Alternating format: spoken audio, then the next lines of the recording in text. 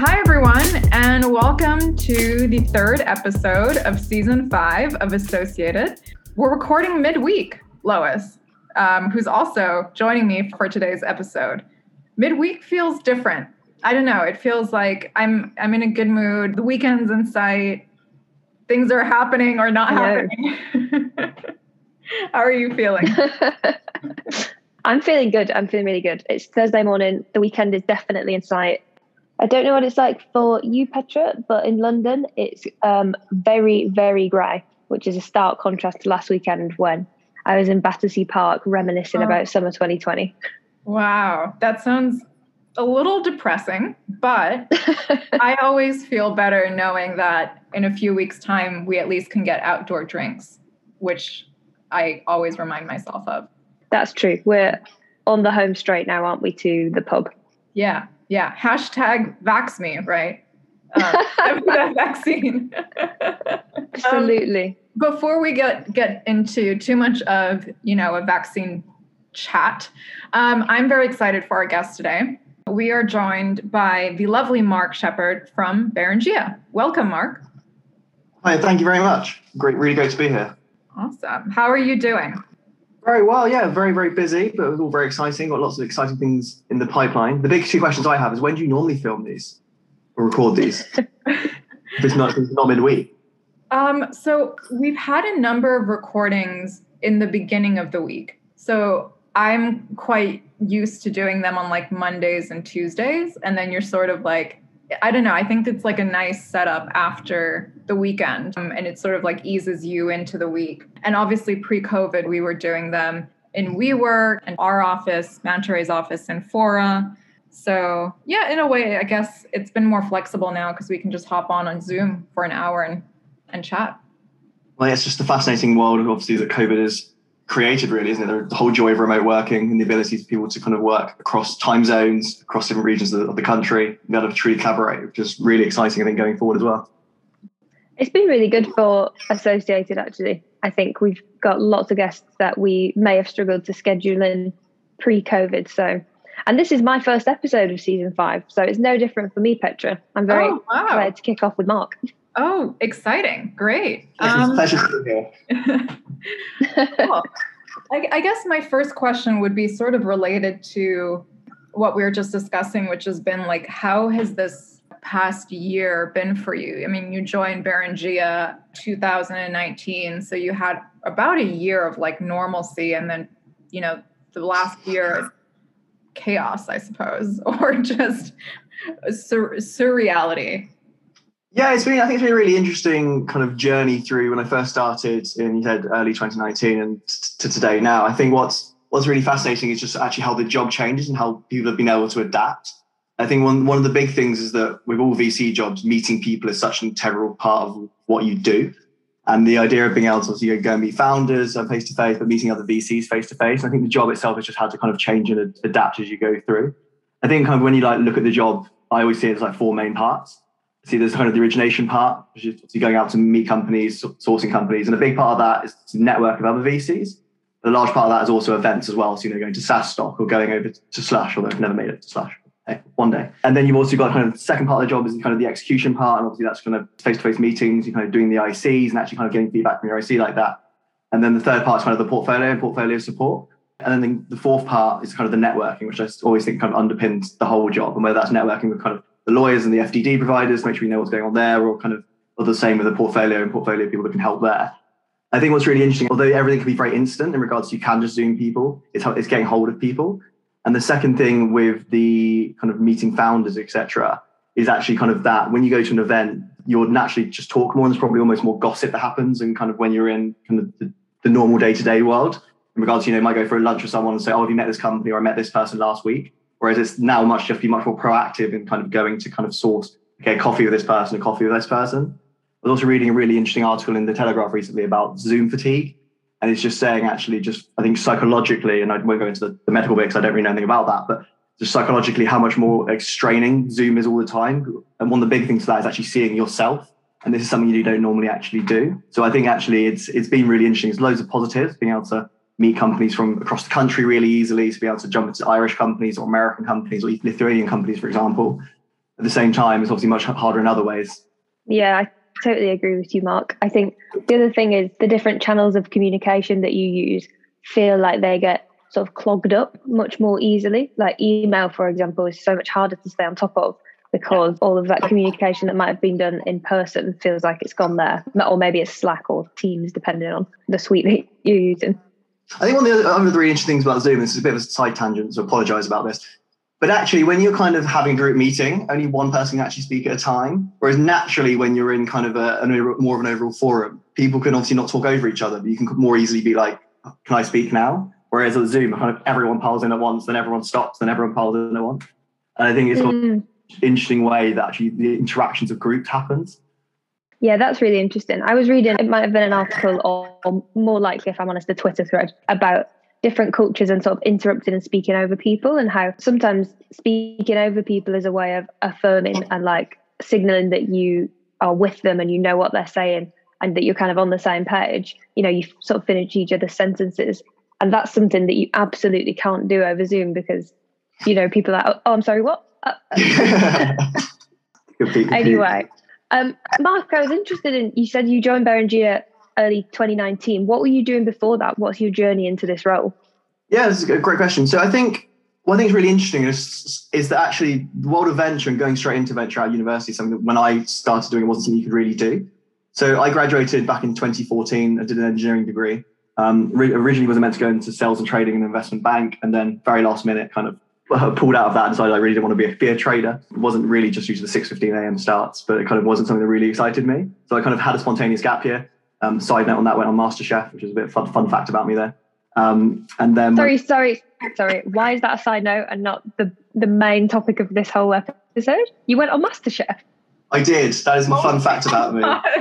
We should make we need to redo this whole episode now, Mark. We just talk about food now. It's the fun story goes, and this is definitely a tangent, but if you're happy for me to go for it, I will. Was doing my finals at uni, doing an engineering degree, and then was like, meant to start a job. Do I actually really want to start that job in 3 months' time? Not really sure I do. Let's have a spontaneous gap year. What do you do in a spontaneous gap year? Literally no idea. So kind of went through and just thought, I think I was watching MasterChef. I'm a big foodie and was like, I'll apply for that as a bit of a whim, you know, kind of quite late night during your stress exam revision. And then long story short, I got actually a place on the show, and then went on the show, did an episode, and then didn't get much further than that. But my claim to fame is I was actually on the TV and I did meet Greg and John. Incredible. And then, I go back to the kind of my career into VC, because I'm not sure that's an integral part of it, although I am very interested in food businesses, so that's potentially might be. Yeah, so then so after my gap year, became a strategy consultant, did 2 years doing that. That was very much focused on the kind of commercial due diligence side, so looking kind of the standard markets, competitors, pricing analysis, which I really, really enjoyed, and also a couple of awesome other projects, including designing an automated warehousing system, which was a particularly unusual project. And then once I did that, I realized I love being in that middle of kind of understanding the companies and working with amazing kind of companies going through private equity backed transactions, but kind of felt really trapped in the middle, which I think is people say quite often with consulting, you're not really part of the deal, you're just kind of helping it go through. So then I jumped over to the world of private equity, spent a year in private equity, really enjoyed being much closer to the action, working on kind of big transactions, kind of 50 million revenue businesses. And what was really interesting about that, you're working with these amazing entrepreneurs who have built, at this point, like really, really big sized businesses, large, very profitable businesses. But the kind of the markets they were in and the growth they were in were quite different to the world of venture. So we were typically looking at things like care homes, we were looking at things like travel companies, equity release mortgages. And these are really interesting companies that done so well, but they didn't really spark my passion. And actually on the side of private equity time, I was kind of going to a lot of VC events, startup events, and realizing that there was always people trying to create these companies that really were going to change tomorrow, and things that were just so much passion, so much energy for what they were doing. And I was naturally being drawn, while I was doing the origination piece of my private equity fund, drawn to these kind of earlier stage companies, drawn to meeting these amazing founders. And then at that point, I looked around. I met Kirsty from Jamjar and to Alexia from MMC, who kindly met me for a coffee before I went into the world of venture. Spoke to them about it, and they were their passion was amazing for venture and what they got to do. And so then I looked for a job in venture and then managed to join Berengia, which is great. Brilliant. Could you tell us a bit more about your time in private equity? Because I think that's quite a common path that people tend to take, private equity to VC. But I've never worked in private equity and I don't really understand the difference and why so many people make that leap. Do you think you could shed some light on that? Yeah, I think so. There's two things. So private equity is just obviously bigger transactions. You do less deals. I work for a mid-market fund. The fund was about 500 million. You probably do 10 to 12 deals across that fund over 5 years. So you're kind of doing 1 to 2 a year across an investment team of about 12. So it's much less deals going through by volume, but also by the size of the business and the kind of the check size you're writing, kind of a lot more due diligence going on in that phase. And it's kind of a lot more kind of detailed. The other thing is also kind of the style of the businesses is that they're generally much slower growing. So I think the skill set's similar in a way, but there's just far probably less analysis as you go down the spectrum. I always think it's interesting when you go from kind of pure pre-seed, where it's pure founder, doing back of the vision, up to kind of the big private equity stuff, where it's leveraged finance, there's lots of financial modeling. I think what's interesting about venture and private equity is they are sort of merging, and you're seeing this mix of kind of the early stage private equity funds is quite similar to kind of the venture market. That makes sense. I think a lot of PE funds are also like, I've noticed it, reaching out, trying to build relationships with VC funds because eventually all of our companies are going to grow up, right? And so they're going to need bigger support. We're already seeing this with like KKR, for example. They're doing so much in sort of the high growth space now. So you can sort of see the merging happening. It's also just largely about profitability there, because I think you're right. There's the KKRs as well, obviously the more traditional part of KKR, and there's the tech side, the kind of the growth funds. I think Carlyle's got one as well now. Yeah. And it's kind of the private equity I was in was more traditional, profitable, slower growth businesses. But you're right, there's so much more money coming in, and I think and the reason for that is what we're seeing in the public markets. I think large reason for this is that you're seeing amazing IPOs going on. You're seeing these businesses that are still heavily loss making, popping 70, 100% on the day of IPO and continuing to grow incredibly rapidly. I think what's going to be really interesting going forward is looking at what happens with the inflationary pressures potentially, and kind of whether the bubble might pop. I think what's particularly fascinating about that at the moment is just seeing this week, and the volatility of the markets in the last week has been tremendously high. So you've seen, I think it was on the best day since June one day, and then it dropped to kind of 3% the next day. So the volatility at the moment is crazy. And what's going to happen potentially, obviously not claiming to be an expert on this at all, is what happens if these prices start coming down and people do worry about inflationary pressures, then what's the effect all the way down the market? Because if the IPOs and the valuations are dropping there, and they could come down a bit from what is obviously very, very high valuations at the moment, down to then what happens to kind of the Series D, C, B, A, and an impact going forward from there? Yeah, I guess that then feeds into maybe potentially just M&A being a little bit more in fashion for a while, or companies just using like the SPAC route to do it at a cheaper cost. I found this SPAC trend also quite interesting, and how companies are opting for that route versus what you're saying is like more traditional IPOs that are just so expensive also as a process. Is it worth it, as you're saying, if valuations keep moving the way that they are? Yeah, I just find it really interesting that you got the news like Elon Musk becomes the world's richest man, and then a week later or 2 weeks later, there's no longer the world's richest man, right? It's just amazing. It's amazing that you've just got this level of volatility in the market, such that people's wealth can just go up and down like that. And obviously, Tesla's an amazing story of just, I think it's like 700-800% of share price growth this year or something like that. Yeah. And it's incredible, right? But it's just kind of where does this go forward? And I think that actually feeds into kind of Berengear's model actually quite well in regards to the way we approach things as a fund. So we're actually slightly different as a VC fund to a lot of other funds. And the reason I say that is because we don't only look for kind of fund returners. So I think generally kind of people in the world of venture always talk about, the 1 in 10 returns to the fund, et cetera, et cetera. And we've been around for 30 years as a fund. I think it was 1988 we were founded and then merged with the US fund in 2000. So Berengear, we're a UK-US VC fund, and we focus on the kind of Series A and B stages. But our model is that we believe that businesses should fundamentally be able to make money, and we're not in the market of companies that will have to be like the winner takes all space. So effectively, we look for probably 70 to 80% of our portfolio to make that kind of 3 to 5x return, instead of the kind of the one that makes 10 or 20x, and then the rest that might fall flat. So it's a model we've been working with for a long time, and it's worked out very, very well for us. We've got a strong history of very strong returns. But it's just quite interesting. It's a slightly different model in that regard, but you can get the kind of 70% of the 3 to 5x, and then you can still make a good fund return. Got it. And so how did you come to choose Beringia? Yeah, it's a great question. I think there are three things that really made me want to join Beringia. So the first thing was being a generalist fund. So I think when you're starting your career, it's generalist and private equity fund, but there are just so many amazing areas out there. There's so many things I'm excited about, whether it's the mental health tech and health tech more generally, whether it's kind of prop tech or some of these consumer businesses. And I think early on in my career, it's that kind of fascination and curiosity I have with meeting so many different founders doing so many amazing different things.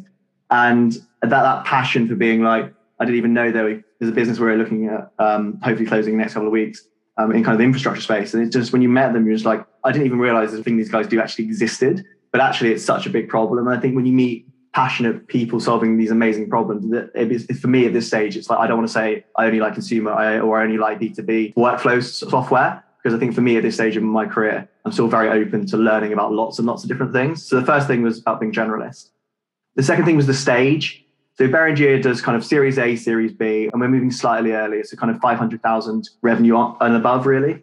And our typical check size is probably between kind of 3 and 7 million, although we can do them between kind of 2 and 10 million.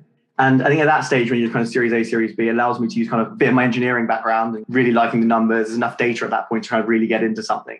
But it's still really about the people as well. And that's one thing I really like about Series A. So it's kind of, there's enough data points to show that they've got something that's a bit of traction. You still have to really kind of believe in the people, believe in the market, and obviously show it can grow from there.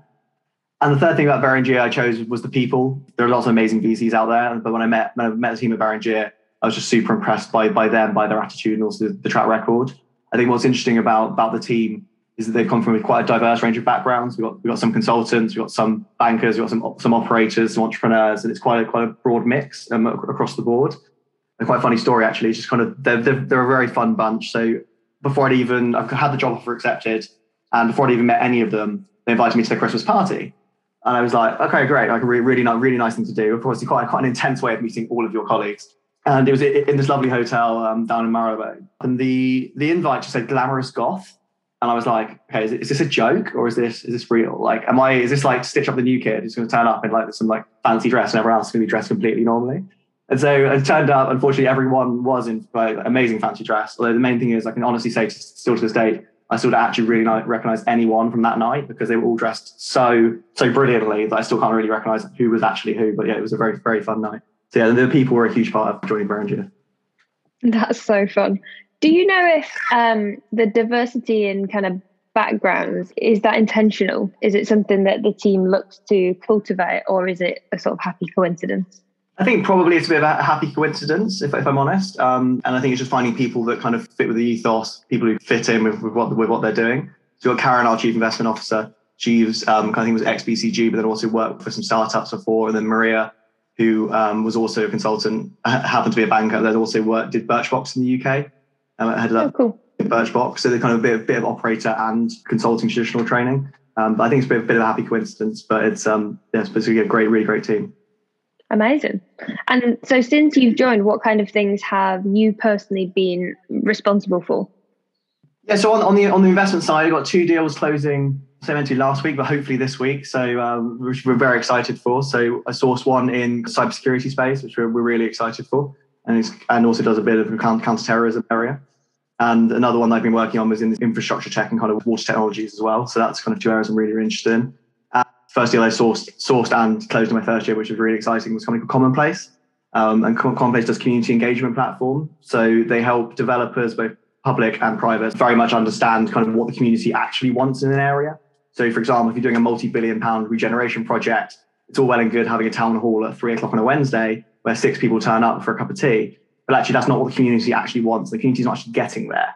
So it's a really exciting company doing some really awesome stuff. And what they're doing is they're helping kind of digitize this whole platform and allow to get thousands or tens of thousands of responses about what people want in their actual neighborhood to kind of really make the community voice be heard. And that's a really exciting area we think in the kind of the prop tech space as well, especially when you look at things like social media and people's opinions blowing up more. This is a nice way of being able to like, not control's the wrong word, but kind of have a conversation in one place that is actually constructive and everyone can have their opinion in one place. And it's a really area we're really excited for. And in terms of how you guys are split up, what you look at, what you go after in terms of sector and size and geography, how is that decided within the team? Yeah, so we're all effectively generalists, although people naturally have their own passions as well. So Al, who's my line manager, he does a lot of B2B SaaS and then does a few consumer companies particularly passionate about as well. He's quite B2B SaaS focused. Karen does generally a bit more consumer deals and did Luxury Promise, which is a fantastic kind of luxury secondhand handbags, which is a really, really awesome company. So generally everyone's a bit more generalist. I think on the geographical splits outside the UK, we will take a different area. So some people might have France, some people might have Spain. One thing that I've been particularly focused on at Behringer since I joined was looking more of the outside of London, but within the UK area. So we just before I joined, we closed a deal in Manchester, and then we closed another one shortly after that. And obviously, Manchester being a great hub for technology as well, and very much up and coming and building well. And then I posed a question to the team of kind of like, what are we doing in like Ireland, or what are we doing in like Bristol in the southwest? And at that point, no one had taken responsibility for those. So I took on myself to go off and kind of build up our presence, both in kind of the southwest of England and in Dublin, and really trying to not just kind of visit ever so often, but try to actually kind of be like, Behringer will be here regularly and Behringer will have a presence here. So that's something I've been really focused on. Yeah, that sounds amazing. Can you tell us a bit more about one of those markets and the approach that you've taken in them? Yeah, sure. So let's just start with Dublin. So Dublin's a really, really fascinating market for a number of reasons. I think the first thing about why I look at these other markets is there are really great startups there, but actually the number of VC funds in each one of these markets is actually very low. So I think in Bristol, there's probably about 3 to 5, depending on how you define VC fund, and in Dublin, there's about 10. Whereas I think in London, don't quote me on this, I think there's well over like 100, 200 VC funds in London. So there's already this huge disparity between kind of how many people are there and the startups. What's really interesting about Dublin as a market is a number of things. First of all, they've actually got, I think, the lowest tax rate. So it's 12.5% versus, I think, it was 19% before she put it up in the UK. And what this has done in the 12.5% is pulled a lot of technology companies in there. So you've got things like LinkedIn over there, you've got Google, you've got Amazon. And what that does is you pull these amazing technology companies there, and naturally that pulls amazing talent. And then that means in Dublin, you've got people who have, senior at Google, senior at LinkedIn, senior at Facebook, who have all got amazing talent and skills, but actually want to go and start something as well. So you've got quite serious and quite senior founding teams that start. The other thing that's really interesting about Ireland as a market is the seed and pre-seed area as well. So there's the NDRC, which is an incubation accelerator. There's Dogpatch Labs, and these are Enterprise Ireland, and the funding for kind of really early stage businesses is actually pretty good as well. And then when you look at why I went over there, so there's about 10 VCs, there's Frontline, Act, Elkstone, etc., which I will know the guys there very well. But beyond that, there aren't actually that many compared to where there is over here in the UK. And the companies over there are fantastic. I know Flipdish, for example, just raised 40 million from Tiger Global. So it's an amazing example of a top US fund coming in and actually winning over an Irish company and investing from there. And that was a deal we did manage to bring in, but unfortunately Tiger got it from us. But it was a great example of what is an amazing company out there that's gone on to do amazing things, and wishing them all the best of luck. I had a question around how you would characterize the ecosystem outside of London, because I think when you're looking from maybe an outside perspective, when you think of the UK, you immediately go to London as like the tech hub. Maybe Cambridge, there's like a lot of great biotech, sort of more science related companies coming out of there. So what's going on in Bristol, perhaps, or in Ireland?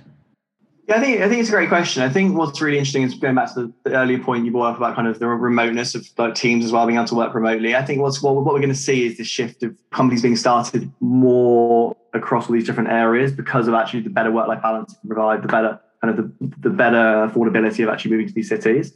I think with Bristol, according to a report I read, the fourth highest level of funding. But London was 10 billion and Bristol was 200 million. So like the difference is still, and then it went London, then Oxford, Cambridge, and then Bristol. I think what's really interesting, so like Bristol has amazing universities. So it's got the Bristol University. When I say Bristol, I really should mean the Southwest as well. You've got Bath University. There's also some people down in kind of Falmouth doing more in the maritime tech space as well. And then Bristol's very famous for its kind of aeronautical engineering as well, kind of a bit more kind of deep tech. I think what's really interesting about Bristol as well is that they're only an hour and a half from London, but it's this whole mentality, right? If you I've started a business, I'm from Bristol, from the Southwest, my team's from Bristol, the Southwest. Why do I have to go from here all the way to London to meet? So if one financier, there's 200 VC funds in London. So why do I have to make that journey when actually we're here and this is what we're doing? And I think part of the thing that I was really keen on was taking that time and effort to move over there and just go and see them regularly. The reason we haven't set up a permanent presence there is because there just isn't the same number as there is in London. So there's a natural balance of actually how many startups are there. But as a great example, like Immersive Labs raised 40 million from Summit, I think last year, and they're based in Bristol. So there are all these amazing companies forming from that. A large part of it, the same with Dublin, is around kind of what the universities do. So University College Dublin is very, very tech heavy. So yeah, a lot of deep tech spinning out of there as well. So I think as we go forward, we'll see more and more amazing companies being founded in more corners of the country, really. And we're already seeing some of our portfolio hiring people from Brazil to do things, or hiring people from Romania to do things. And this will just allow amazing founders who you say might live in, I don't know, Cheshire, start a company and then hire the world-class talent from around the world. And I think that's super, super exciting. Something we as VCs need to be aware about, that kind of, look more around the country and support people from where they are. Mark, if I can go back a little bit and just talk about the process of setting this up, because I think you kind of mentioned like no one in the team had taken responsibility for yet. And so you kind of grabbed it and ran with that, and you've been setting up the presence. In terms of the act of doing that, like where did you start, and do you have any tips for maybe other funds that want to make their mark and maybe do something similar? Yeah, sure. So the main thing was just using the network you have to leverage the network. So Finn Murphy, I think we all know Finn from Frontline, really, really great guy. And when I said I wanted to set up more of a presence in Dublin and kind of make sure that we are known for having someone in Ireland, just reached out to him. And I think he was very, very happy to have someone who wanting to come spend more time in Ireland as well. So first of all, I think I messaged him and asking him for some contact introductions. And then just once I met one, then kind of went from there. And I think the most important thing whenever you're trying to show that, guys, I'm here, I'm doing this, is actually going there and spending time with them and with them locally. And I think that's super, super important. Again, it's back to the piece earlier of kind of putting the time and effort in to have a presence and actually have a physical presence. You can say, we cover Irish deals, but if you're not actually actively there a couple of times a year, a few times a year, show you are there. And that's not just kind of give me this deal, give me that deal. It's just arriving, having the coffees with the people, meeting some companies. And then also what I then did was went a bit broader into the ecosystem. So I went to meet the guy who heads up the NDRC, which is the incubator over there and accelerator there. Spent some time with him explaining kind of what I'm interested about and what's over there and learning from them as well, kind of what's happening. So I think proactivity and also just getting feet on the ground and meeting as many people as you can in the general ecosystem, I think is super important. So it's not just the VCs who are seed funds who might give you deals, but meeting the pre-seed stuff, meeting people who are later stage, meeting some of the kind of the corporate financiers over there, maybe meeting some lawyers over there, and just making sure you have a 360 view of an overall area. And LinkedIn's incredibly helpful, just like messaging people on LinkedIn saying, hey, this is what I'm doing. And the Irish are incredibly receptive. I think a lot of other people are incredibly receptive, but they're a very, very fun bunch and you have really, really, really helpful. So yeah, I really appreciate everything everyone I've met along the way has kind of done for us. I also think that Ireland has like a really interesting, also just great tech infrastructure, like technical talent there is great. There's space to set up like a nice big office. The tax incentives are also really useful. 2 of our companies have actually set up an engineering base out there. I agree. I think it's a very interesting place. And I think Web Summit was great in kind of opening that environment to the rest of the tech community as well, for the time that it was there, of course. Yeah, and then SaaS Stocks doing a similar thing now, and it works well, right? Everyone flies over to Dublin. Everyone's there, and I normally go a couple of days before the SaaS Stock to meet all the VC funds I know over there. So there's a lot of exciting stuff. But it is still a very small ecosystem, which I do actually like in regards to the fact, compared to London, which is just so much bigger. The fact there are only the 10 funds there, you can build much personal relationships with everyone. I think it's interesting to pick slightly smaller markets initially, at least when I started, because you can have more of an overall view of it all. Whereas if you pick something so big and there's just so many funds, it's just really hard to kind of differentiate yourself at all. Yeah. What kind of tips would you give someone who's looking to get into a role that you have right now? So I think like to get into VC more generally and then progress through to an investment manager level, I think there's kind of 2 Ps I like to use when I talk to people about this who are trying to get in. One is passion and one is proactivity. I always say that when people ring me up and they're like, how do you get into venture? I was like, you can actually do a lot of this job without being in VC, aside from write the check. So the really early stage parts of the job, the origination, the going out to meet people, kind of helping startups is actually something you can do if you don't have a VC job, but you're just kind of willing to put the effort in. And that proactivity, I think, is super important.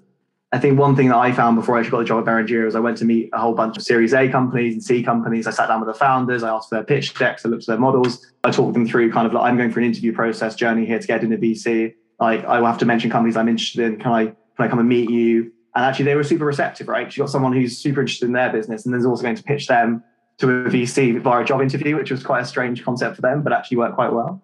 And so actually taking that time and effort, I think is really important. And it is a super fun job, and it's super competitive.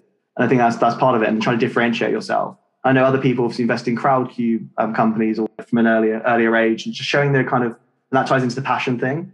I think it's a super fun job, but you do have to really want to kind of be quite proactive in it. Like generally my diary is for me to use every week how I want to use it. So do I want to originate more? Do I need to execute this? Is it portfolio support? And it's that kind of proactivity super important.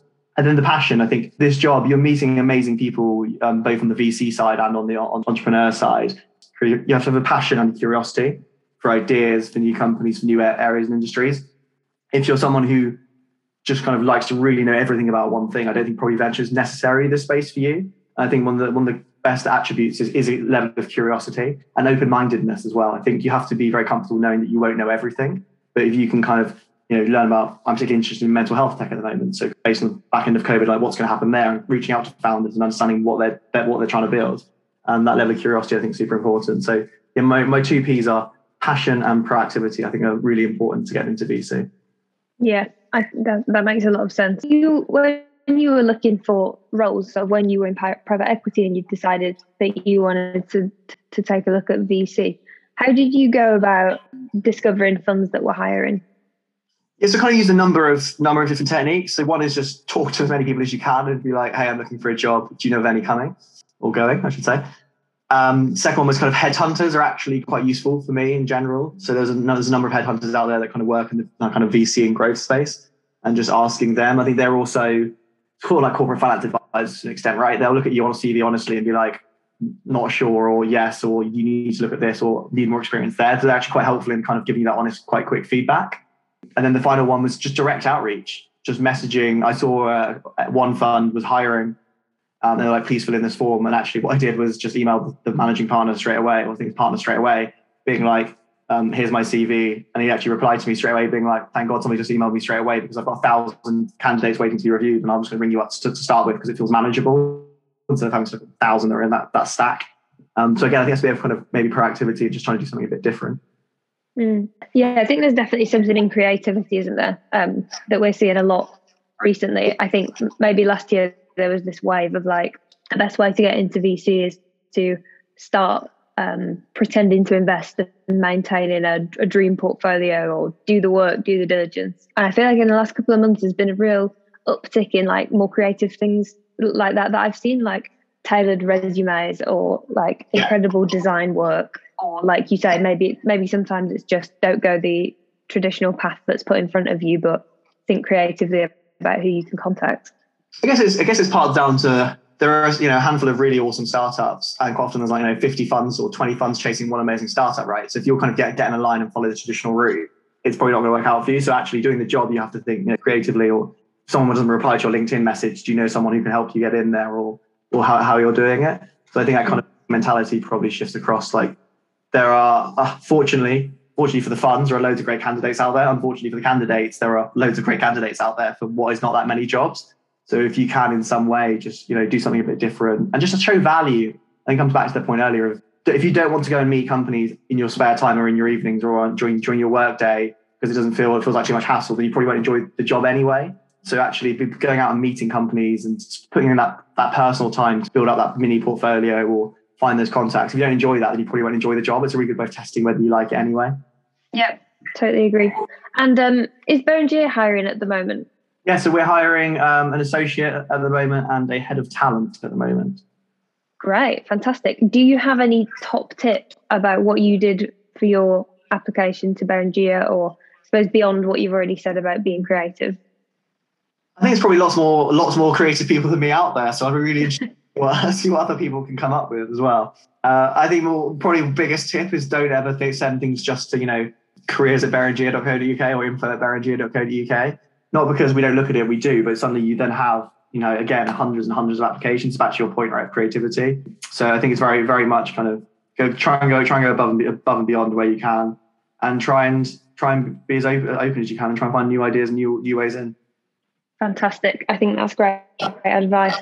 And Mark, just to sort of round out this segment on sort of contacting people and that kind of stuff, it occurs to me that this might be a good place for you to speak about what kind of approaches you're interested in receiving, whether it's like companies that you're interested in, or certain topics that you'd love to speak to people about? Is there anything that you want to shout out and say, hey, if you've got info on this, please contact me? Yeah, so I'm doing a deep dive at the moment in the mental health tech space. It's an area that I'm super passionate about. I think more generally, it's obviously super important. And then post-COVID and everyone working from home, it's going to be even more important. And as potentially workforces become even work more remotely, again, more importance there. It's also, yes, there's an area I'm super passionate about. So any founders out there working in the mental health space or mental health tech, please do get in touch. So I'd love to, even if it's a bit earlier than we normally invest, we'd love to kind of get to know you a bit earlier. Fantastic. And where can people find you? On LinkedIn or on our Beringia website. You can just email me direct. So thank you so much for tuning in to Associated. As always, you can get updates on our latest guests and episodes on Twitter. We're at associated_pod. That's POD. And you can email us as well if you have any feedback on episodes or suggestions for future guests. You can get in touch with us at associatedpodcast@gmail.com. Finally, please do subscribe and leave us a rating wherever you're listening to this podcast. And we look forward to seeing you next week.